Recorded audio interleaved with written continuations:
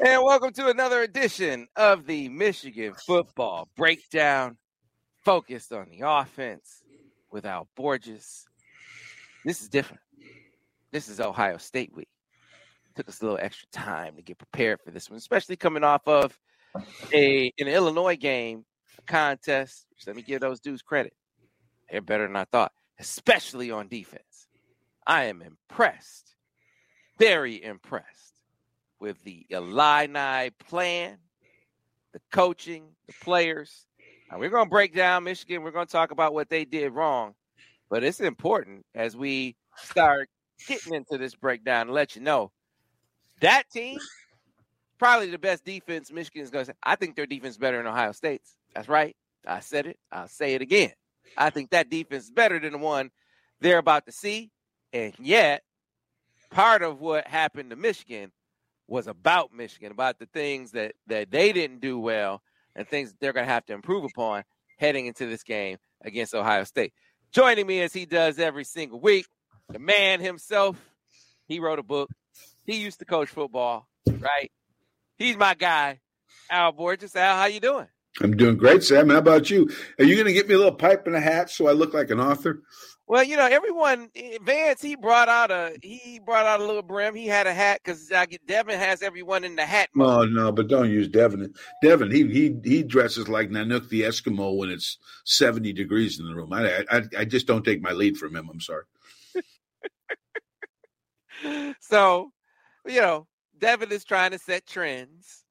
But, you know, I always find it interesting to talk to you guys to get your perspective on games, on the position, on the quarterback position. We're going to dive into that because one of the things that I really questioned both of you on hard this week was, how do you get a quarterback in rhythm? Like, how do you, when he's struggling, how do you get him on track? How do you do some things that get him feeling good? And that's not always throwing 2 or 3 passes in a row, right? And so we'll get into that. Before we do, let's rewind the tape, Al, and take me through what you saw Michigan, Illinois. This is not the bitter and the sweet yet, but Illinois' plan, Michigan's reaction to it, how things changed, if at all, when Blake Corum went out. What were your takeaways from that Illinois contest?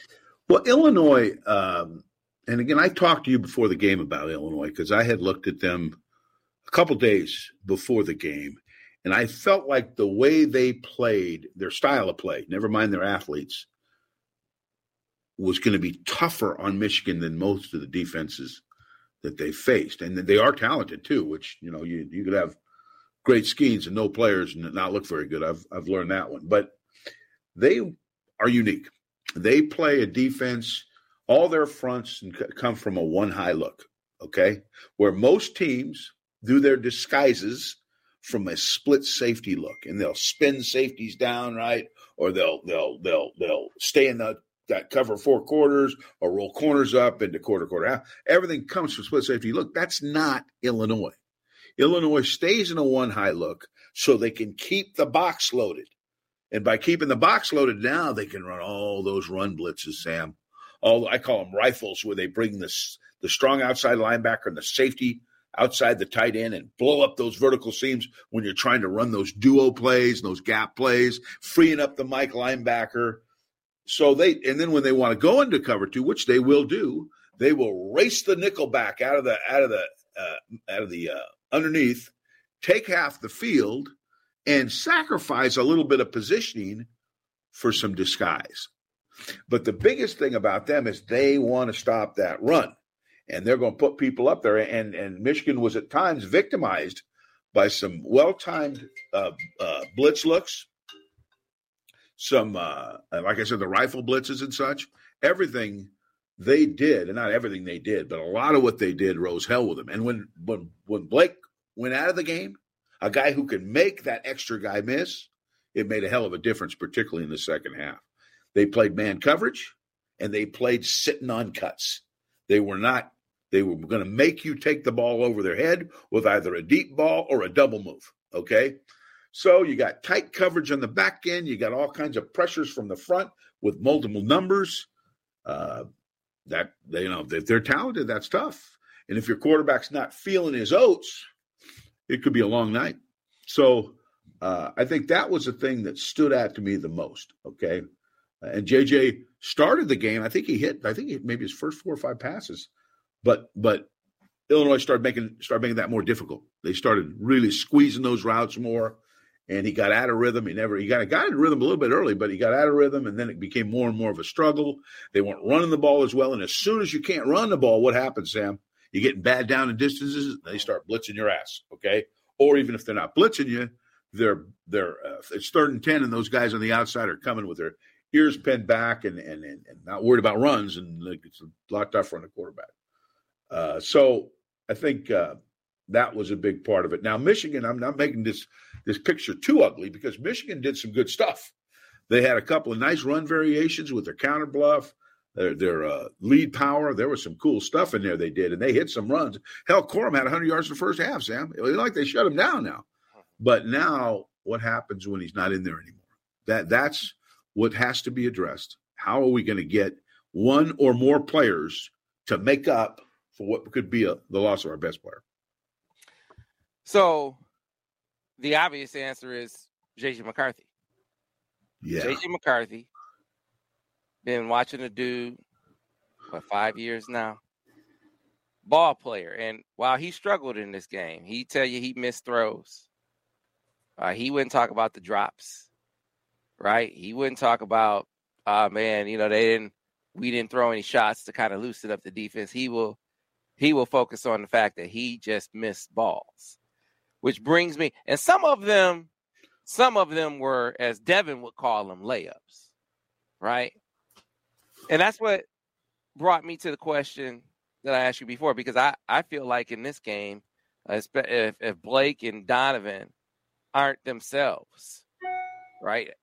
To your point, how do you compensate for that? I think JJ has that ability, that ball player ability. Think about how much he struggled in that game.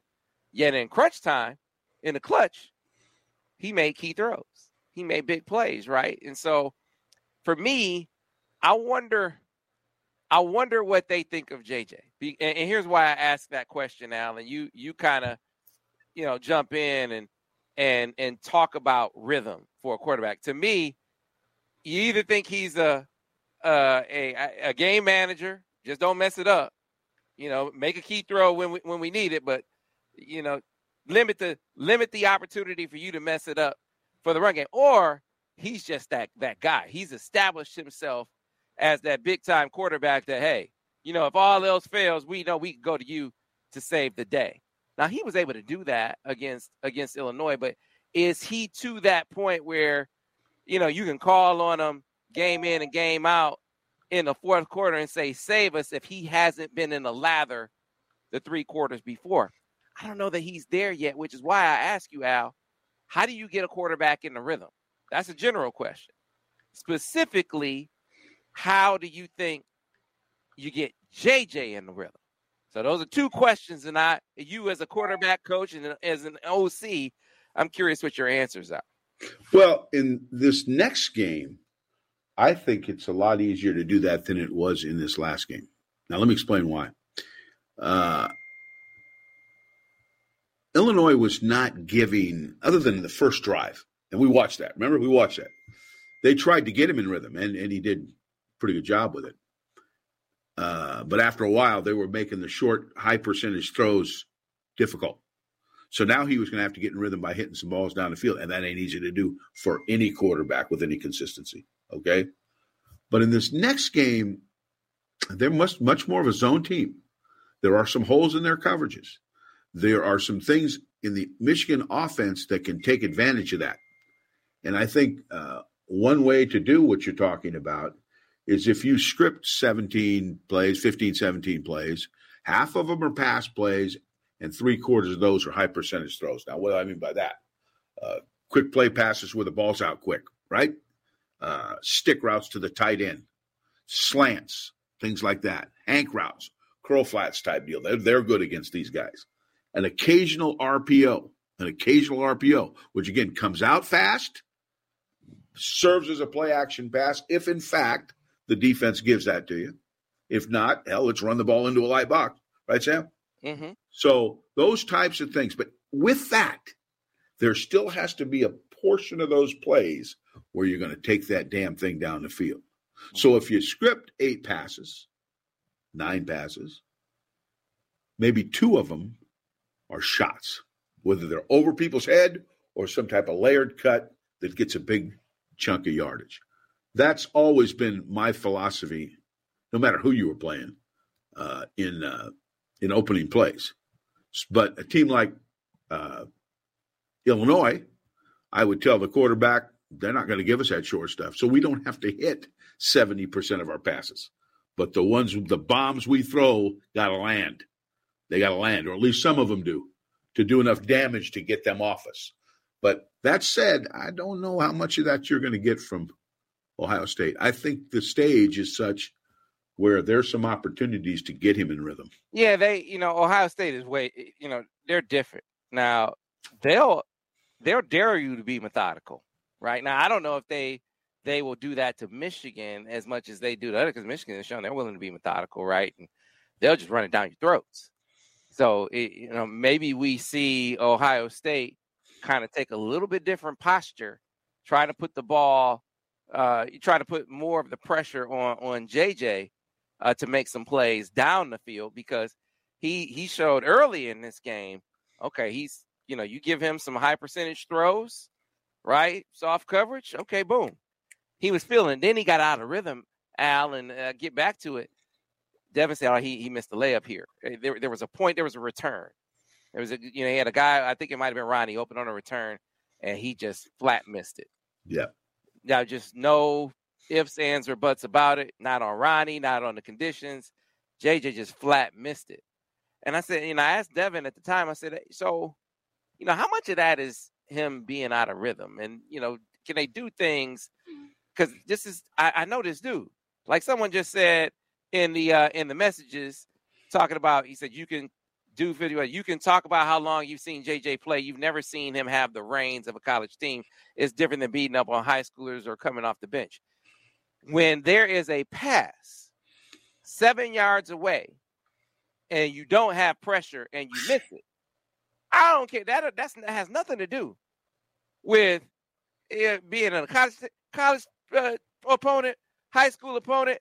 He missed a pass that he can make in his sleep, Al.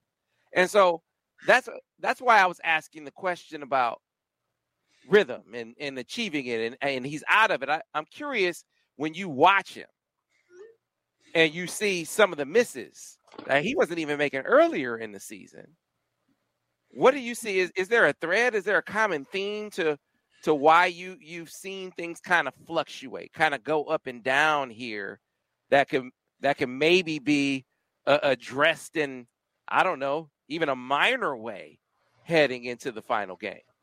Well, I think everything, to me, Sam, starts off with fundamentals. And if you think that the kid is not throwing the ball like he's capable of, and I think most people would agree that at this point, JJ has demonstrated he can do these things. You know what I'm saying? So my point is, go back to fundamentals. Mm-hmm. You with me? Yeah. Why don't we have you go out of the room, Al, and then come back in? You kind of froze up there a little bit.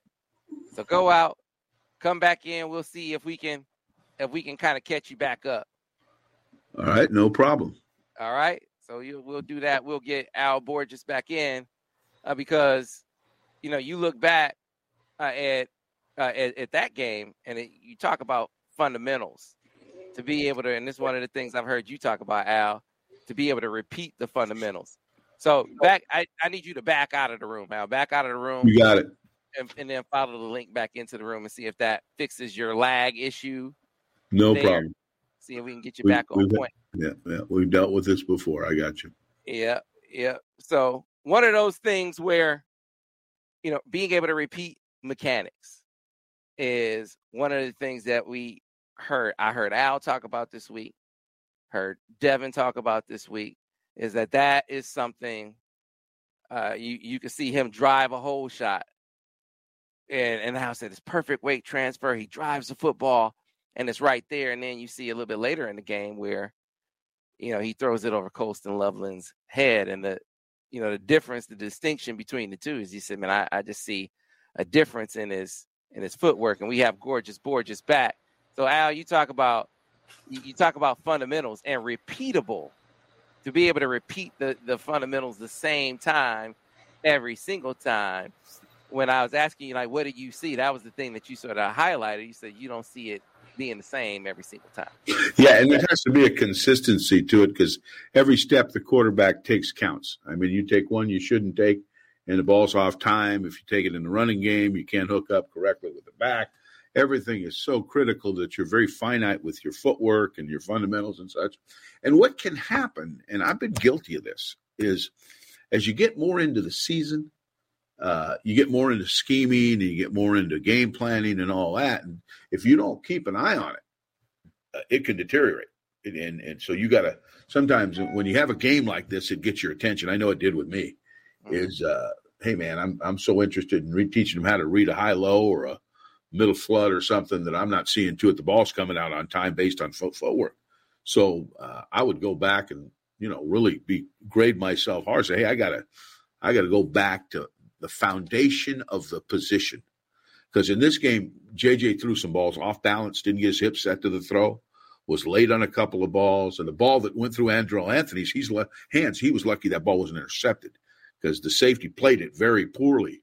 Andrell should have caught it, but it was thrown late. So my point is those little things, you got to refine them all the time and stay on top of yourself about making him do it and then stay on top of him once you make him understand that it's an important thing from game one to the last game of the season.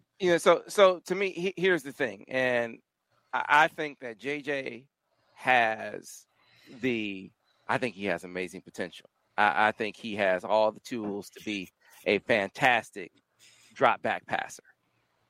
Fantastic drop back passers have repeatable mechanics, right?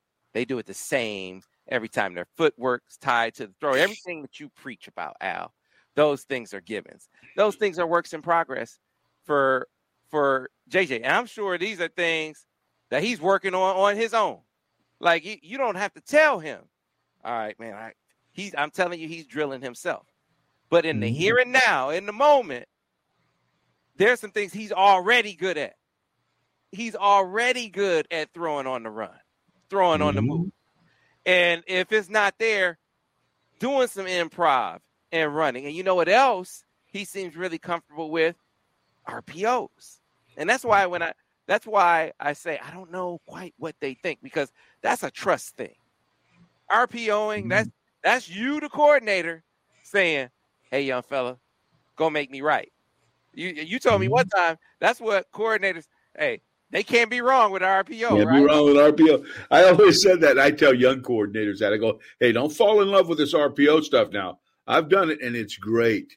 But what happens, you want to put it all on the quarterback now, and he shouldn't have. He's got enough responsibility in the game without making him do that 50 times a game. You call 75% of the game and let him RPO the other 25%. So right, and so here's what I'm getting at. Throwing on the move, improv, and all that. That's one thing. RPO is another thing. Both require some trust, right? Because you're taking some plays, some runs, maybe even away from your proven tailbacks. But then you're putting a lot of, when you talk about RPO, you're putting a lot of decision making right in his hands, right? And I just don't know where they are in that level of trust. The Stetson Bennett level of trust, because you go back to that game, and this is one of the things that I thought was going to be a big difference going from Cade to JJ. Not just the athleticism and the arm; those are big. Cade did a great job for Michigan. One of the RPOs weren't his thing. That's not a disparagement. That's not to denigrate him. That just wasn't his forte. So they didn't call a lot of them, and that was a glaring and stark contrast in the Orange Bowl when Stetson Bennett, they was like 13 in the first half. Al, they were RPing the heck out of Michigan. I was like, yeah. When they get remember something, Sam. Remember something now. 2 weeks earlier, they wanted Stetson Bennett out of there. He was because he was the Alabama game, I think it was. He was not good. I don't think the RPOs were looking so good that day, okay? Right. But he grew. He grew from that, you know what I mean? And when they needed him, he put on an RPO clinic the Michigan game. He did. Hey, you facing loaded boxes, and your run game isn't – loaded boxes don't matter as much. I mean, they matter, but not nearly as much when you got Blake Corum and Donovan Edwards. Yeah, but think of it, Sam. What if you got both? What if you can RPO? And I don't mean, again, I'm use them, don't abuse them guy in RPOs. But you got a way to attack a bloated box with an RPO / play action, and you got a back that can beat the extra defender. Put those two together, okay? You got an offense now. You do. But again, that's that trust thing. I mean, if I know, sure. I know I hand it to this guy. He doesn't fumble. He's gonna make 2, 3, 4 guys miss. He might break it and go to distance. I'll play a safe route, coach. Yeah. Hey, just let's take you back into coaching mode, Al Borges. I mean, if you were coaching and you got the best running back in the country and an offensive line that's road grading over people and they're loading the box and it doesn't matter, you're probably handing the football off. It's just easy to do, right? It ain't that heavy, Sam. That ball's light. Blake can carry that thing. He could carry it for miles, and it wouldn't bug him a bit. See, but now you might not have that. And so that's why I said, you know, what do they think of Jay? I think it's not like you're going to go out and throw it 50 times or call, 60% of your plays are RPOs. But I wonder if they mix it in just more than once. There was one, as much as Illinois loaded the box, and they RPO'd them one time in the game. And I wonder if you can afford to do that if you're without a Blake Corum or, he's very limited. And same thing with Donovan Edwards.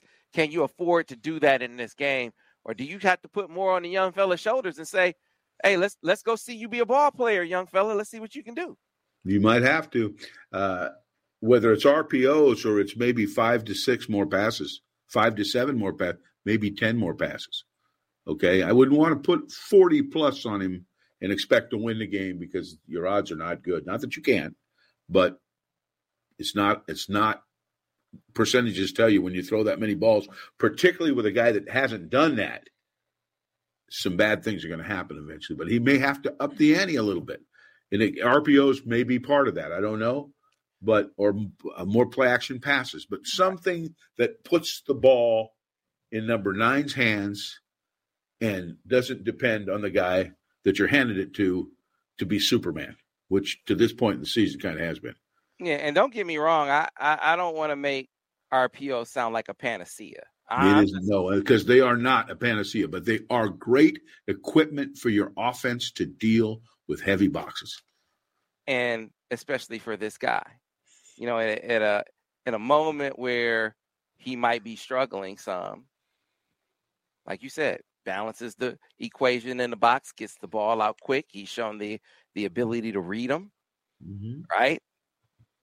I don't know, especially in the absence of a lot of alternatives. Because you look at this game against Illinois, I was talking about the first down play call, and you said, well, Sam, I mean, hell, I'm calling plays. I'm thinking about I got my quarterback is missing throws.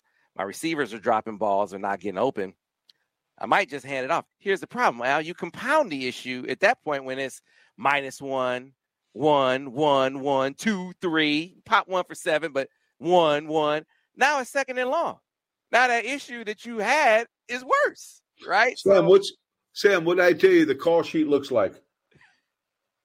Looks like a blur. You look at it and you go, man, there ain't anything on there I like right now. It's so funny with play call. In certain games, you could shut your eyes and point to the play and it works.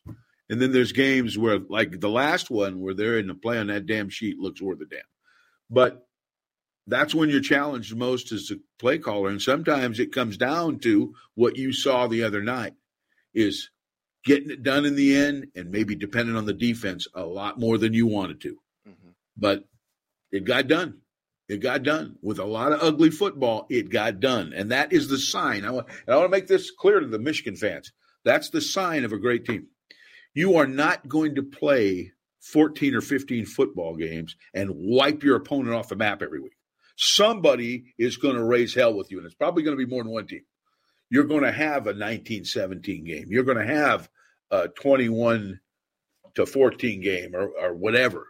It's going to be a battle. And can those teams still win the game somehow? And sometimes what it comes down to is a matter of willing the victory, just wanting to win the game more by making a play in a clutch, coach making a clutch call, whatever, to get that thing done when it ain't looking as pretty as you'd like it to look. But do not expect your football team to blow everybody off the map every week, because it's not happening. I had a 13-0 team at Auburn, and we blew a lot of people up, but we had a couple tough ones too. When you need mealtime inspiration, it's worth shopping Kroger, where you'll find over 30,000 mouth-watering choices that excite your inner foodie. And no matter what tasty choice you make, you'll enjoy our everyday low prices, plus extra ways to save, like digital coupons worth over $600 each week. You can also save up to $1 off per gallon at the pump with fuel points. More savings and more inspiring flavors make shopping Kroger worth it every time. Kroger, fresh for everyone. Fuel restrictions apply. All right, so Al, I want to get to the bitter and the sweet and the grades before we switch gears. We get to Ohio State. You're a scout on them, and get to the questions, folks. If you have questions for Al Borges, you can start putting them in the comments now. Whether you're on YouTube, Twitter, or Facebook, put them in the comments. We'll start getting to some of those questions a little bit down the line. And after Al gets done with the grades, I'm going to tell you about a special opportunity. Special new offering here in Ann Arbor, courtesy of Jim Harbaugh. You don't want to miss that. That's called a tease. Going to tell you about that in a few minutes, so stay tuned. But Al, let's get to your bitter and your sweet. Okay, the bitter was the inability to consistently throw the ball, because that really, in the second half of the football game when Blake got hurt, we had to have guys making plays. And it wasn't always just the quarterback, okay? We had to do a better job of protecting when we weren't running the ball as well. People had to step up. They did in the end. God bless them. But I think unless they're able to balance their offense, in particular in times where they're not rushing the ball as well, there's going to be problems. So I think that's the first thing. Handling teams that are up there in a box giving you a bunch of run blitzes. Now, there's been two teams that jump out at me, and that's Indiana and Illinois. Those two teams showed very similar thinking, I will say, not exactly the same schemes, but similar thinking in terms of run blitzing Michigan. So I think they got to handle that better than they did and still be able to be functional with the run game, even if they don't have their best player, and that's challenging. I'm not making that sound easy, because it's not, okay? This is a couple weeks in a row now where we're still not handling man coverage as well as we could with our receiver core. Made some plays. We're getting open against zone, doing that, but we need to get some more shots down the field so we can take some bigger chunks. Total yardage was 376 to their 326. But this team is capable of being a 500-yard or close to 500-yard a game team if they are hitting on all cylinders. But that part of their game, I think, is got to take another step if they're going to beat the biggies, and the biggies are coming up. Okay, but I think those were kind of the biggest deals. I think too the cool things. The thing I thought was sweet. I love seeing the screen. And we're going to talk about it in the telestrations, but boy, oh boy, was that night. I mean, it kept two drives going. Big plays, big chunks. The fly action screen was big. Run variations to counter bluff, which we'll detail in the telestrations, was a cute wrinkle that got a big run from Blake. I think his biggest run of the game. The opening play of the game, the lead power where they ran a power play, led Ronnie Bell up in there. They ran that a couple times. Both of them were hits. The first one was a big hit. Okay. But those types of things, those were really cool. And the thing that I can't say enough about, is coming through in a clutch. Jake Moody, and this is an offensive show, but trust me, far as I'm concerned, Jake can come into my meeting anytime he feels like it, and I'm going to consider him an offensive player because he is money. He is money. So, just keep in mind, he's eventually going to miss one, okay? That doesn't make him a bad kicker because everybody misses one eventually. But he has been solid when it counted. And that is that isn't necessarily offense, but that is a suite of massive proportions. So, JJ, got to get him more accurate. The type of accuracy he was showing early in the season where he was, upper 70s, 80%. I don't expect that, but he's got to throw the ball. He's got to make more routine throws, more routine completions, and I think he'd be the first one to tell you that. So, so there was some sweet. It wasn't all bitter, but it's going to have to take another step this coming week. The coach has got to take a step, empty the drawer, man. It's Ohio State. Don't leave anything in the drawer. If you got it, use it. Don't worry about championship games or, playoff games. The hell with that. This is the championship. This is the playoff game. So whatever they got, let it rip. Players, play like it's the last time you'll ever put pads on, even though it ain't going to be. So I think that's how you got to think of this game. That's the way I thought of every rivalry that I ever coached in. And Sam, something else I want to mention too is I always, as a coordinator, kept a locker. I think we mentioned this a year ago.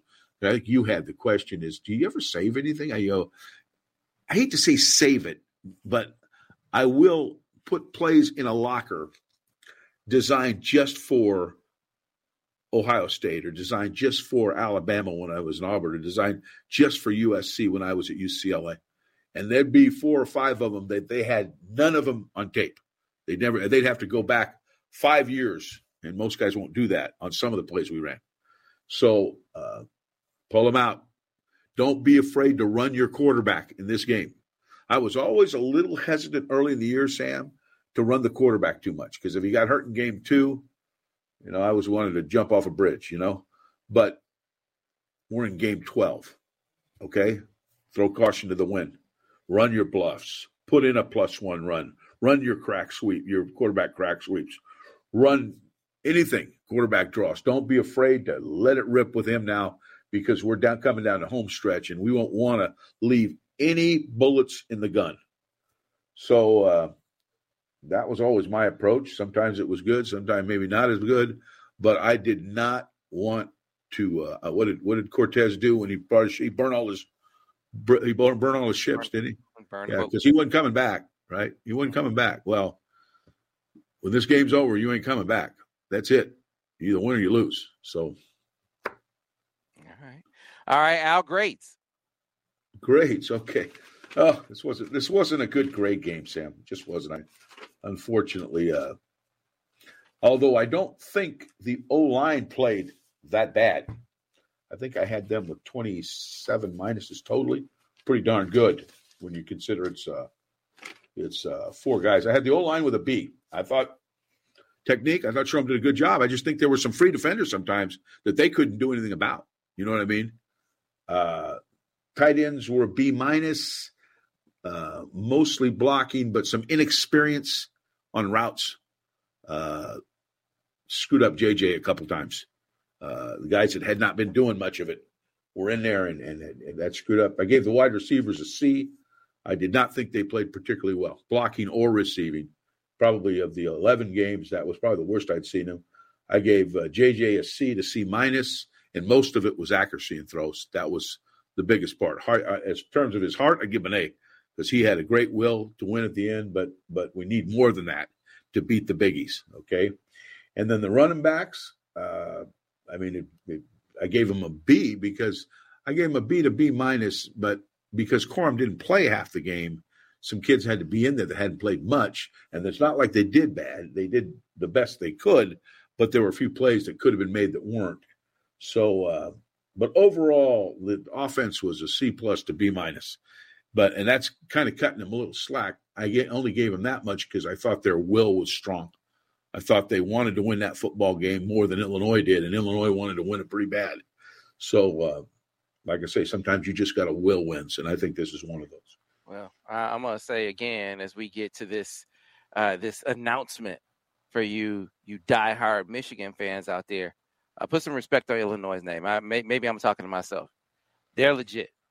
I mean, and I haven't been the only defensive coordinator in this league I've been more impressed with than Ryan Walters is Jesse Minter. Jesse Minter has been tremendous. He's a Broyles Award finalist, but so is Ryan Walters. He's just short. That's no disrespect intended to Phil Parker. But their plan was good, and they have some ball players. And so that needs to be stated. And yet Michigan left a lot of meat on that bone, and they're going to have to take more of it off against the Buckeyes, all right, which we'll start talking about here shortly.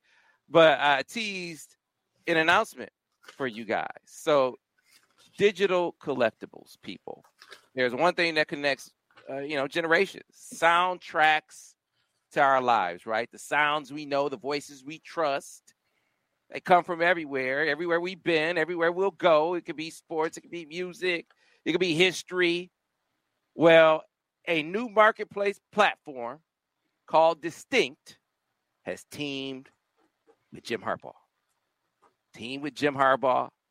For a special digital collectible focused on Ann Arbor, right? And Distinct, trusted home, is the first audio digital collectible company, the first collectible marketplace focused solely on audio content.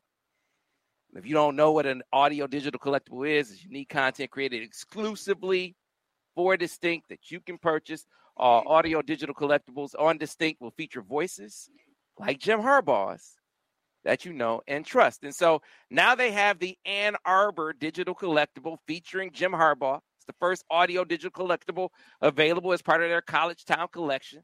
It invokes the sights and sounds of the town that resonates with everyone who spent time here, just like Jim. And as always, with Distinct digital collectibles, all owners of Ann Arbor will be privy to specially themed events, right? I'm going to tell you about some of those, but here's a little sample for your head guy. He's getting ready for the Ohio State game. Hope he has a fantastic game plan ready. But here's a little message from old Jim Harbaugh himself about his favorite time.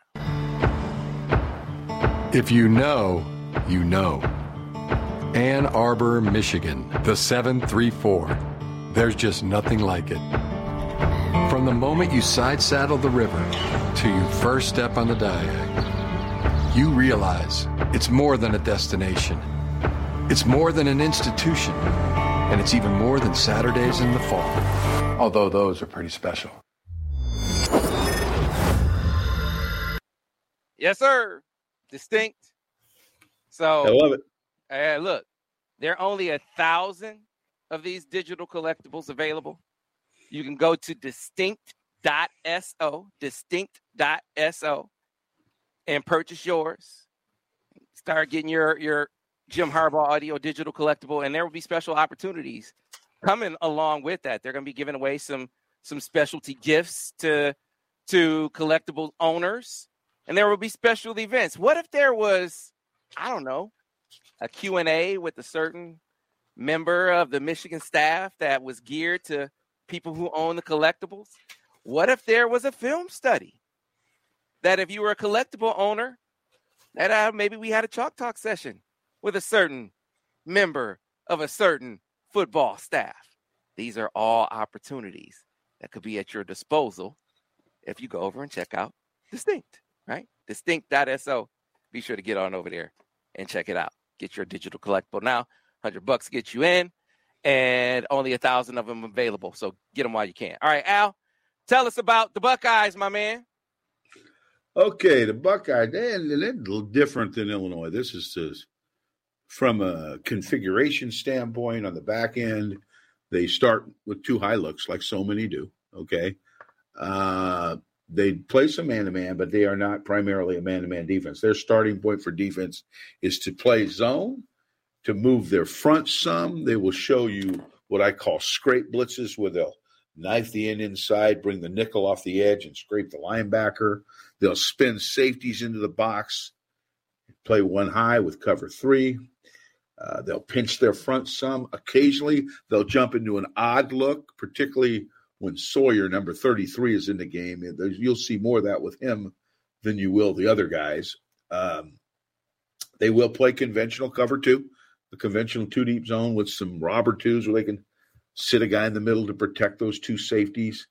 But, they play – their defense to me it's not real complicated. There's enough variation to it to where you just don't know, here it comes. But it doesn't structurally – I'm not talking about the players because that's a whole different thing, and that's the most important thing, I might add – does not structurally create a lot of problems for what Michigan wants to do, where I thought Illinois did. I don't know that Ohio State does. Now, I think the next question a lot of people like to ask is, well, why wouldn't they just do what Illinois did? Well, that's just not their culture. They can put those things in. They won't be any good at it because they didn't practice them from day one, and they'll probably put their players in bad positions if they try to mimic what Illinois did. Illinois does what Illinois does because that's what they've done from the first day they walked out to the practice field. So I think some of the – I can't even say this guy's name, Sam. You might have to help me. I don't think you can either. But it's JT. Just call him JT. Tui Mua. Forget it. What am I talking? It's funny. All my Samoan players used to tell me, Coach, just enunciate every vowel and you can get his name right. Well, here's what I know. JT got too many vowels for me now. I can't deal with that one. JT made too many plays for Penn State. He won that game by himself. He's a good player. He's number 44. He will play mostly on the left side. I've seen him line up on the right side, but he is a very good football player. Ty Hamilton, their nose guard, plays a shade. He's a good, solid player. Vincent, a defensive tackle, number 6, and Zach Harrison, they're what they call their jack, which would lead you to believe he's a linebacker, but he really isn't. He's much more of a defensive lineman. Chambers and I believe it's Eichelberg play the Mike and the Will linebackers inside. Active kids. They kind of get them all lined up right. It was not bad. Hickman, 14 and 12. Ramsden are their safeties. 14 and 15, their nickel guy. Tanner McAllister. They kind of line up on the same side. And then 12, and I think 41 started the last game. So I'm not sure these guys are going to be in there, but I've watched 4 or 5 games. These are the people I've seen for the most part. Cameron Brown, 26, started the last game, but he has not played near as much as some of the other kids have. And number 10, Denzel Burke, he has played a lot, and he usually plays left corner. Good athlete, good player. But, they're solid. They're Ohio State. They got some guys. They're cool kidding here, right? But so does Michigan. And the matchup is anything but a mismatch. Okay, now would I like to have Blake Corum? You're damn right I would. Okay, I'm not going to minimize that. But this is not a team that should be able to take Michigan apart. I can't see it. Not the way Michigan's played defense this year. And if you add to it bad elements, which are always possible, I think that plays to Michigan's advantage. And proof of that is if you look at Michigan or Ohio State playing a couple other games, i.e. the Northwestern game, they rendered themselves at times inept in that game offensively, which I never would have thought. But it was the elements that was keeping them. And the running game has at times been a little erratic, and I heard their running back might be hurt. So this is a pick 'em game. Anybody, and let me tell you something, Tim. I don't personally think – I think playing in Columbus is an advantage for Ohio State. I don't think it's a huge advantage. I think that most rival games that I've been involved in, they motivated themselves, and you didn't really care who was in the stands. Now that's has a lot bigger effect, I think, in other games. Where you're not as motivated, but you can bet that the Wolverines will come out inspired to play these guys. And I guess it's a home field advantage, but I don't think it's worth many points. I'll say that. Gotcha. All right, Al, time to get to the questions. All right, so let's start off first with Jay.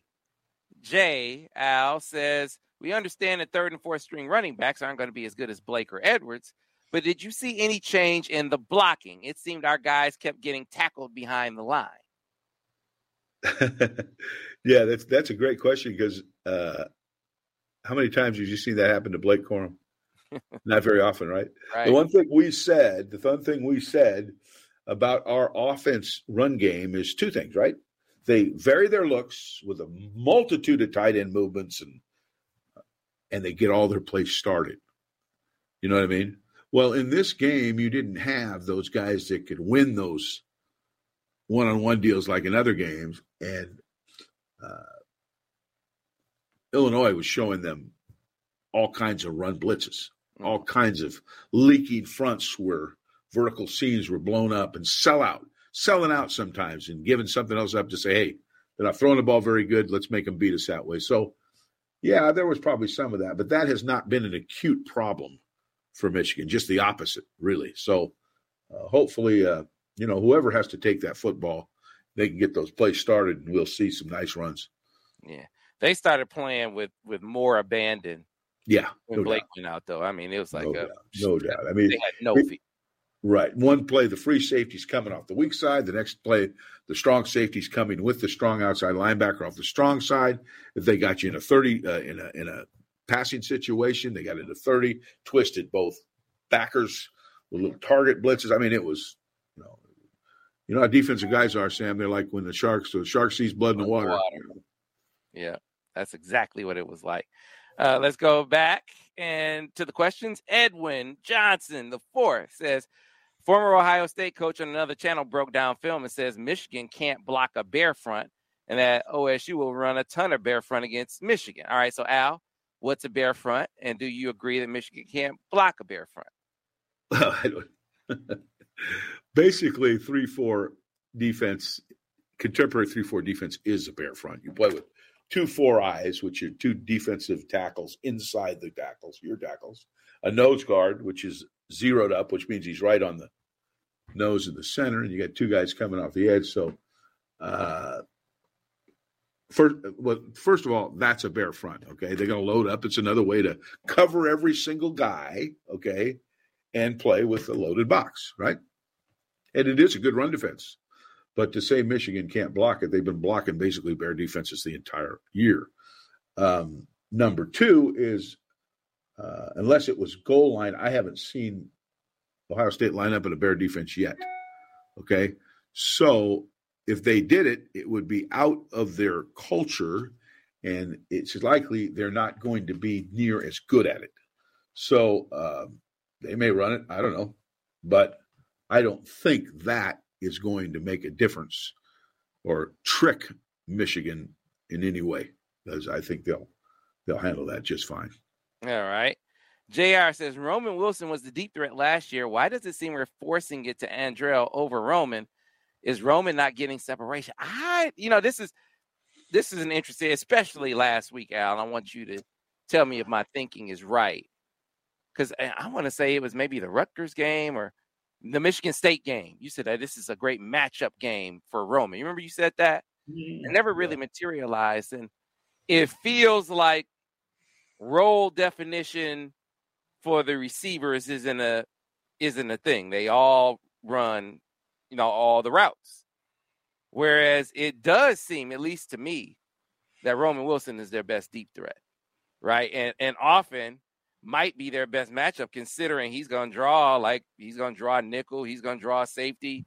He's getting their third or fourth best cover guy. Lesser coverage guys, right? Right. And so, but it doesn't seem like they have put him in that role. Like, hey, we're going to make sure we take some deep shots to Roman. And I wonder if that might be part of what can help them evolve even this late in the season as a passing game, is to maybe do a little more of that role definition. I mean, especially considering the lack of success they've had going other places. Why not give Roman a few more? Yeah, I'd sure like to see it. I love the kid. I think the kid's really a good player. What happened a little bit with Roman is he got hurt a few weeks back. Then he got sick too. Yeah. He got sick. And since that time, he has not been featured as much. I'm not sure it's him. I don't know. I'm not sure. I don't know the dynamic. Okay. And there's always backstories that you and I don't know about. Right. But I know with the ball in his hands, he's dangerous now. He has the ability to separate on routes and the ability to run after catch once the ball's in his hands. So he's always a guy in my mind that could have a big game anytime.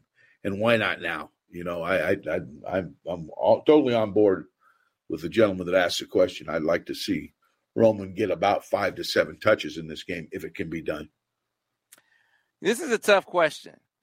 XXB, sorry, I don't know your name. He said, do you think the co-coordinators will help or hurt us if we fall behind fast versus Ohio State? You know, they haven't really given the breakdown of who does what. I can tell you in the past, Jim has had a third down, a red zone guy. He's had a between the 20s, first and second down between the 20s guy. There are times where he had, more than 2 coordinators, where maybe it was a run game, a pass game, goal line, red zone. This I would venture a guess. You could call it a gut feeling that you have third down, red zone, and then you have between the 20s, first and second down. If I had to guess, I'd say Sharon between the 20s, first, second down, Weiss third down, red zone.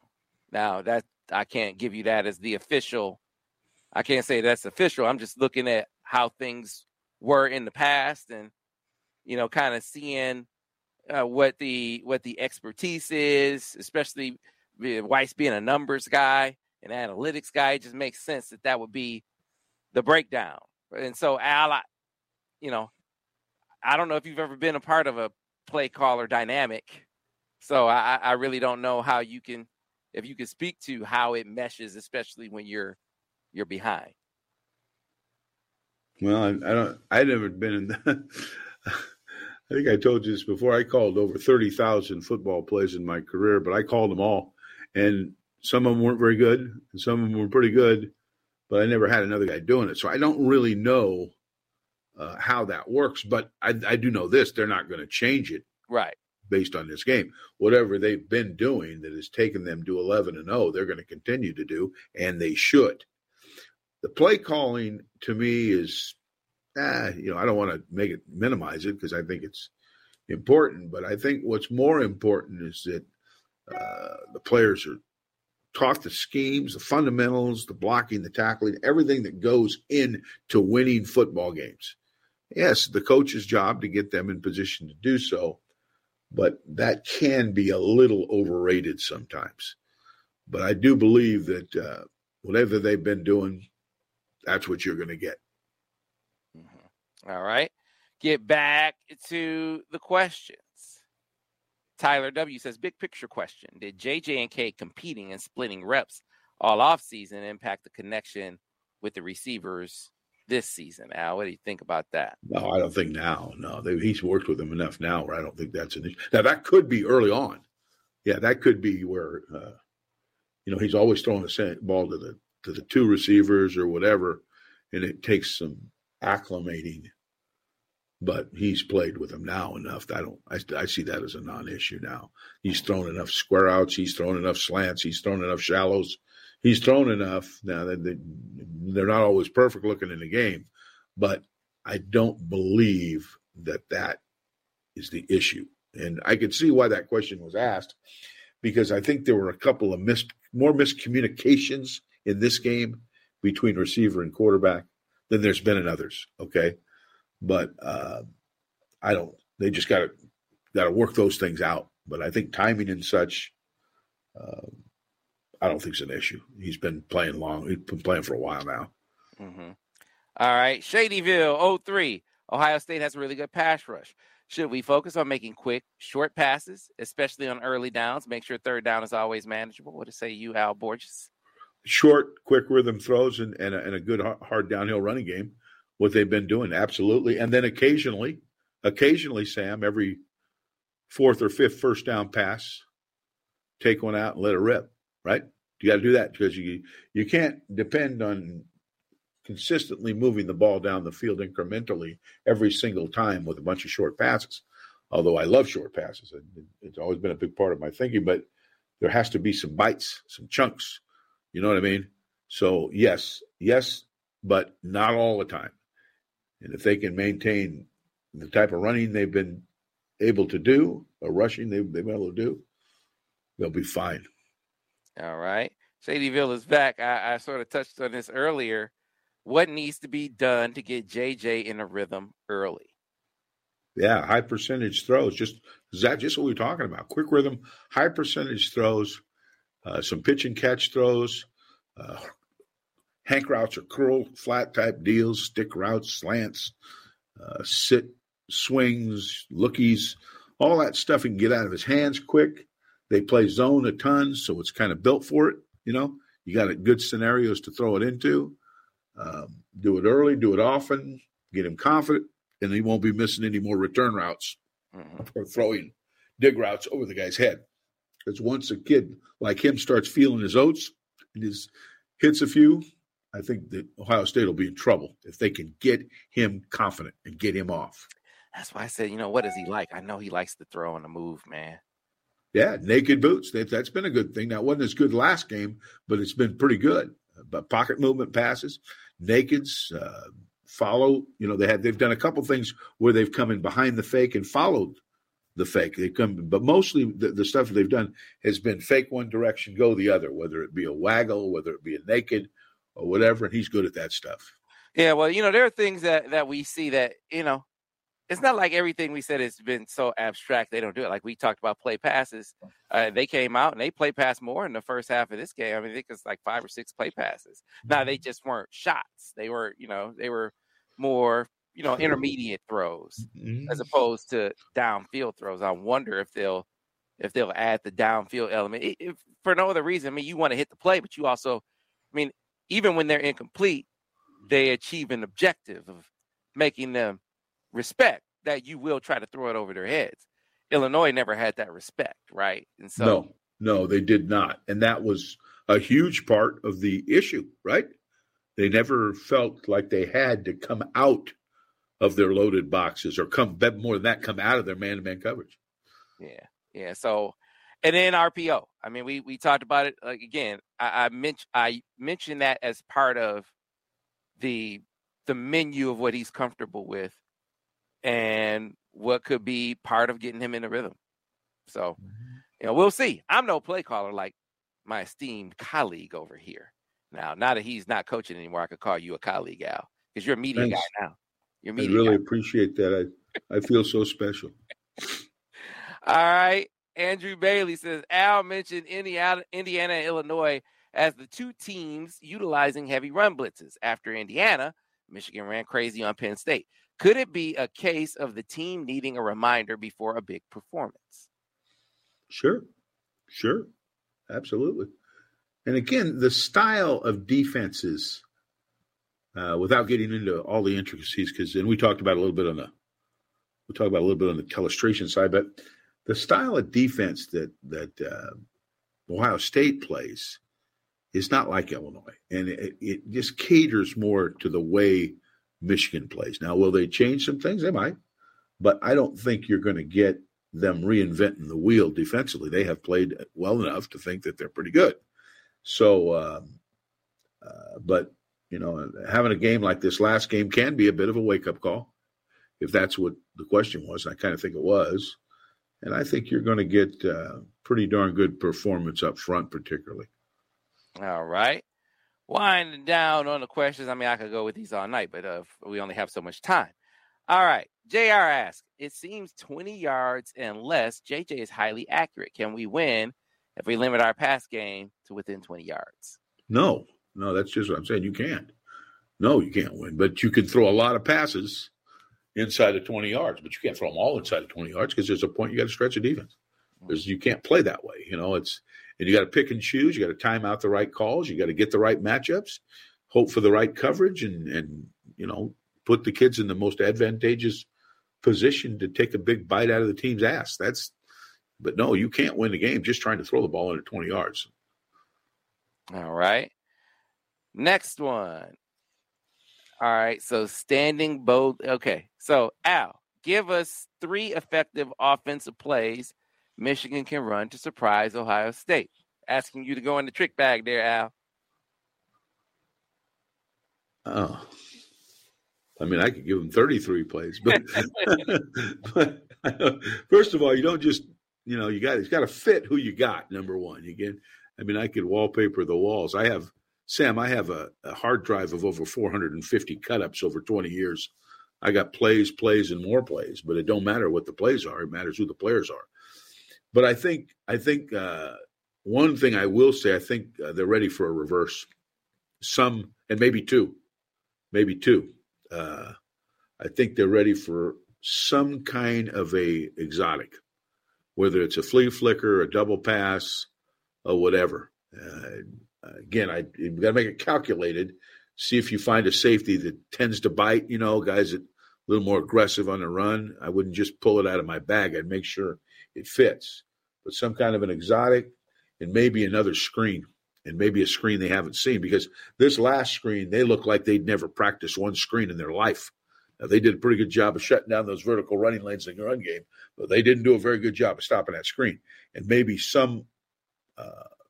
maybe change the look on the one you just ran, or put in a tight end screen or something like those. Those are all things that I would always keep in a locker, and pull them out for a big game like this. And it's amazing the success that we would have on those plays. They practice them during 2 days, fall camp, and not even use them again until later on, and they still worked out pretty good. And it was all because of the element of surprise. All right. Dude 51 asks, Al, if Donovan was in a splint or a cast but dressed, would you play him and let him run or catch the ball? Well, I don't know. Where's the splint? Is it on his arm? Is it on his leg? I don't know. But if Donovan could play 80%, I'd find a role. Yeah, I'd get him in there. He brings too much to the table in my mind. You got to do something with him. When he's in there, that's a whole different dimension that comes out of the backfield. A whole different dimension that you don't see unless he's in the game. Have you noticed that?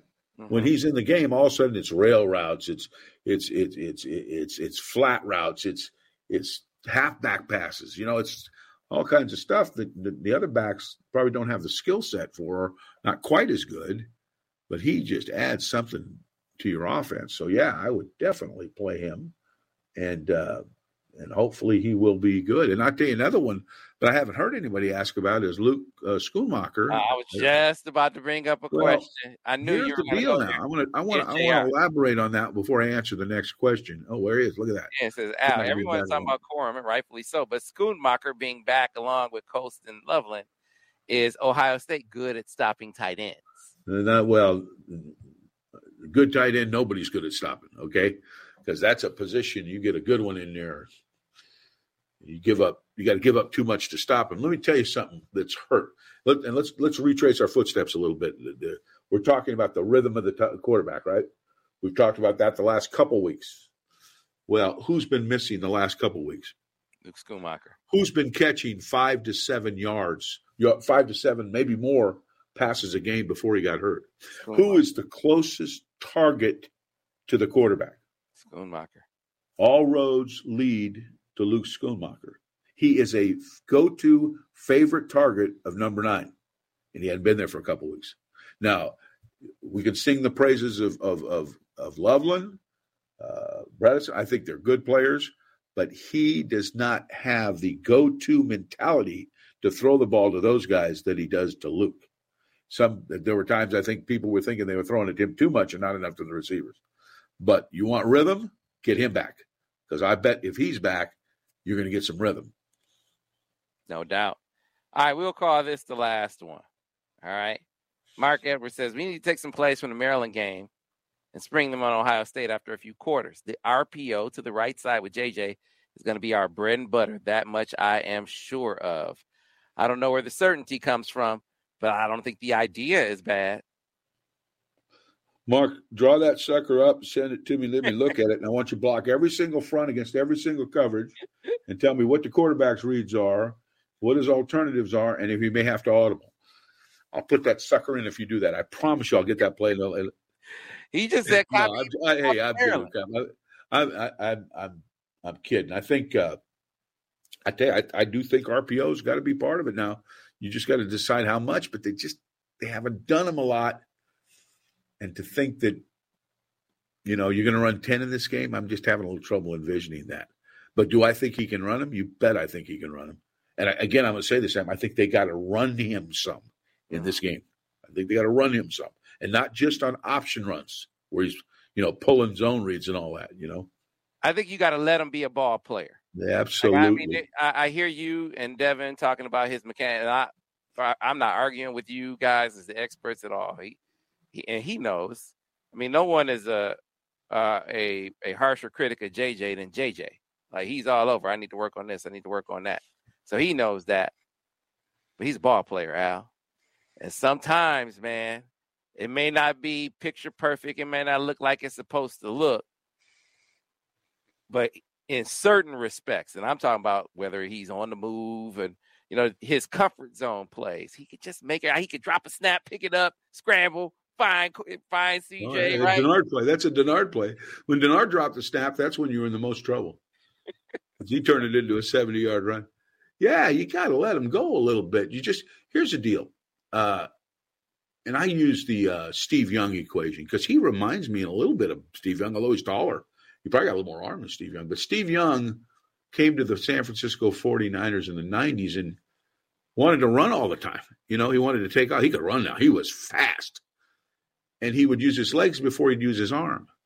And Steve has something he wrote in an article that I read. When he became a great quarterback is when he learned that you pass for yards, you pass for miles, you run for yards, and you pass for miles. So I think if JJ just keeps that in mind, he can do all the stuff he ever wants to. He won't be a robot. He'll be a guy that'll raise hell with the defense when doing stuff that you don't draw on the board. But he's got to give what you draw on the board a chance every time. Yeah, no doubt. Al, I know you don't typically do this, but can you pick this game, or you're backing out of that? You don't want to pick this game. No. Well, wait a minute. If you think I'm going to pick against Michigan, you crazy. I don't care if they lose the whole starting line. But look, because this is in Vegas, so I can be nebulous if I want. If they got Blake Corum and the weather isn't perfect, be a happy bus ride home from Columbus or whatever they're doing. Without Blake, I still ain't counting them out because I think in these games, guys tend to step up. Michigan is sick of Ohio State. I'm sick of Ohio State. You're sick of Ohio State. They won for a long time. It's time to catch up. And I don't care who's in the lineup. So that's my pick. Yeah, Ohio State's like a bad fungus. They're like that athlete's foot. Like, that's an insult to the fungus, Sam. Ohio State is like jock itch. They're like a hemorrhoid. You need the Tufts medicated pad to take care of them. I'm just saying, Al. The evil empire, Sam. Get rid of them, man. The evil empire, Sam. Come on, man. I'm just saying. Empire. You got to love this, though, folks. You got to love this dynamic. 2 undefeated teams. I'm with you, Al. I understand. The chips are down when you have your best players hurt, but you have other guys that are capable of raising their games to another level. And I think JJ is that dude. I think he's capable. Right. Certainly coming off a game where he struggled. I think that's the recipe for him to come out and play the best game he's played. I think that's what we're going to see. Time will tell, though. Listen, folks, if you like this program, be sure to rate it. Be sure to review it. Be sure to tell all your friends about it. That's if you're listening to it on our podcast platform. They can get it wherever they get their podcasts, Google, Stitcher, Spotify, iTunes, you name it. Of course, you can also follow us on YouTube like a lot of you are. Be sure to like the videos. Be sure to subscribe to the channel. That way you'll get a notification every time we put another one up. But last and certainly not least, 75% off annual subscriptions over at the MichiganInsider.com. The Black Friday deal came early. Doesn't get better than this. A whole year. That gets you through signing day. Gets you through Michigan, Ohio State. Gets you through the Big Ten Championship. Gets you through the playoff, right? Gets you through spring recruiting. next season even. All of that covered for 75% off. You cannot beat it over on the MichiganInsider.com. Why wouldn't everybody do that, Sam? Oh, man, Why wouldn't everybody? I'm trying to tell. I don't get it. I don't get it. You know, and maybe one of these events, you know, we'll have one of these team events where we have a bunch of copies of Deny of the Tiger that we can get signed by this author right now. Now, that's a good idea. Deny the Tiger, been out for a little over a month, selling some copies, baby. I'm telling you, I am reinventing myself as the next John Steinbeck. John Steinbeck is from my hometown, Salinas, California. I always go by the Steinbeck house whenever I go back home, and they're going to have a Borges house here in about 100 years. So, Deny the Tiger, Amazon or Barnes & Noble. You know what I did today, Sam? I went into Barnes & Noble. They didn't have my book. Oh, they sold out? So I told her, where's my book? He goes, who are you? So I told him, I'm not John Steinbeck, but I do have a book. I showed it, and they ordered some books, Sam. I had to twist his arm, but they ordered them. So you can get it in about a week or so. You'll be able to get it at the Barnes & Noble here in town. All right, folks. Well, we'll be back next week breaking down this game, breaking down Michigan, Ohio State. You know where to find us. Be sure to tune in next time for the next edition of the Michigan Football Breakdown, focused on the offense with Al Borges. Go Blue.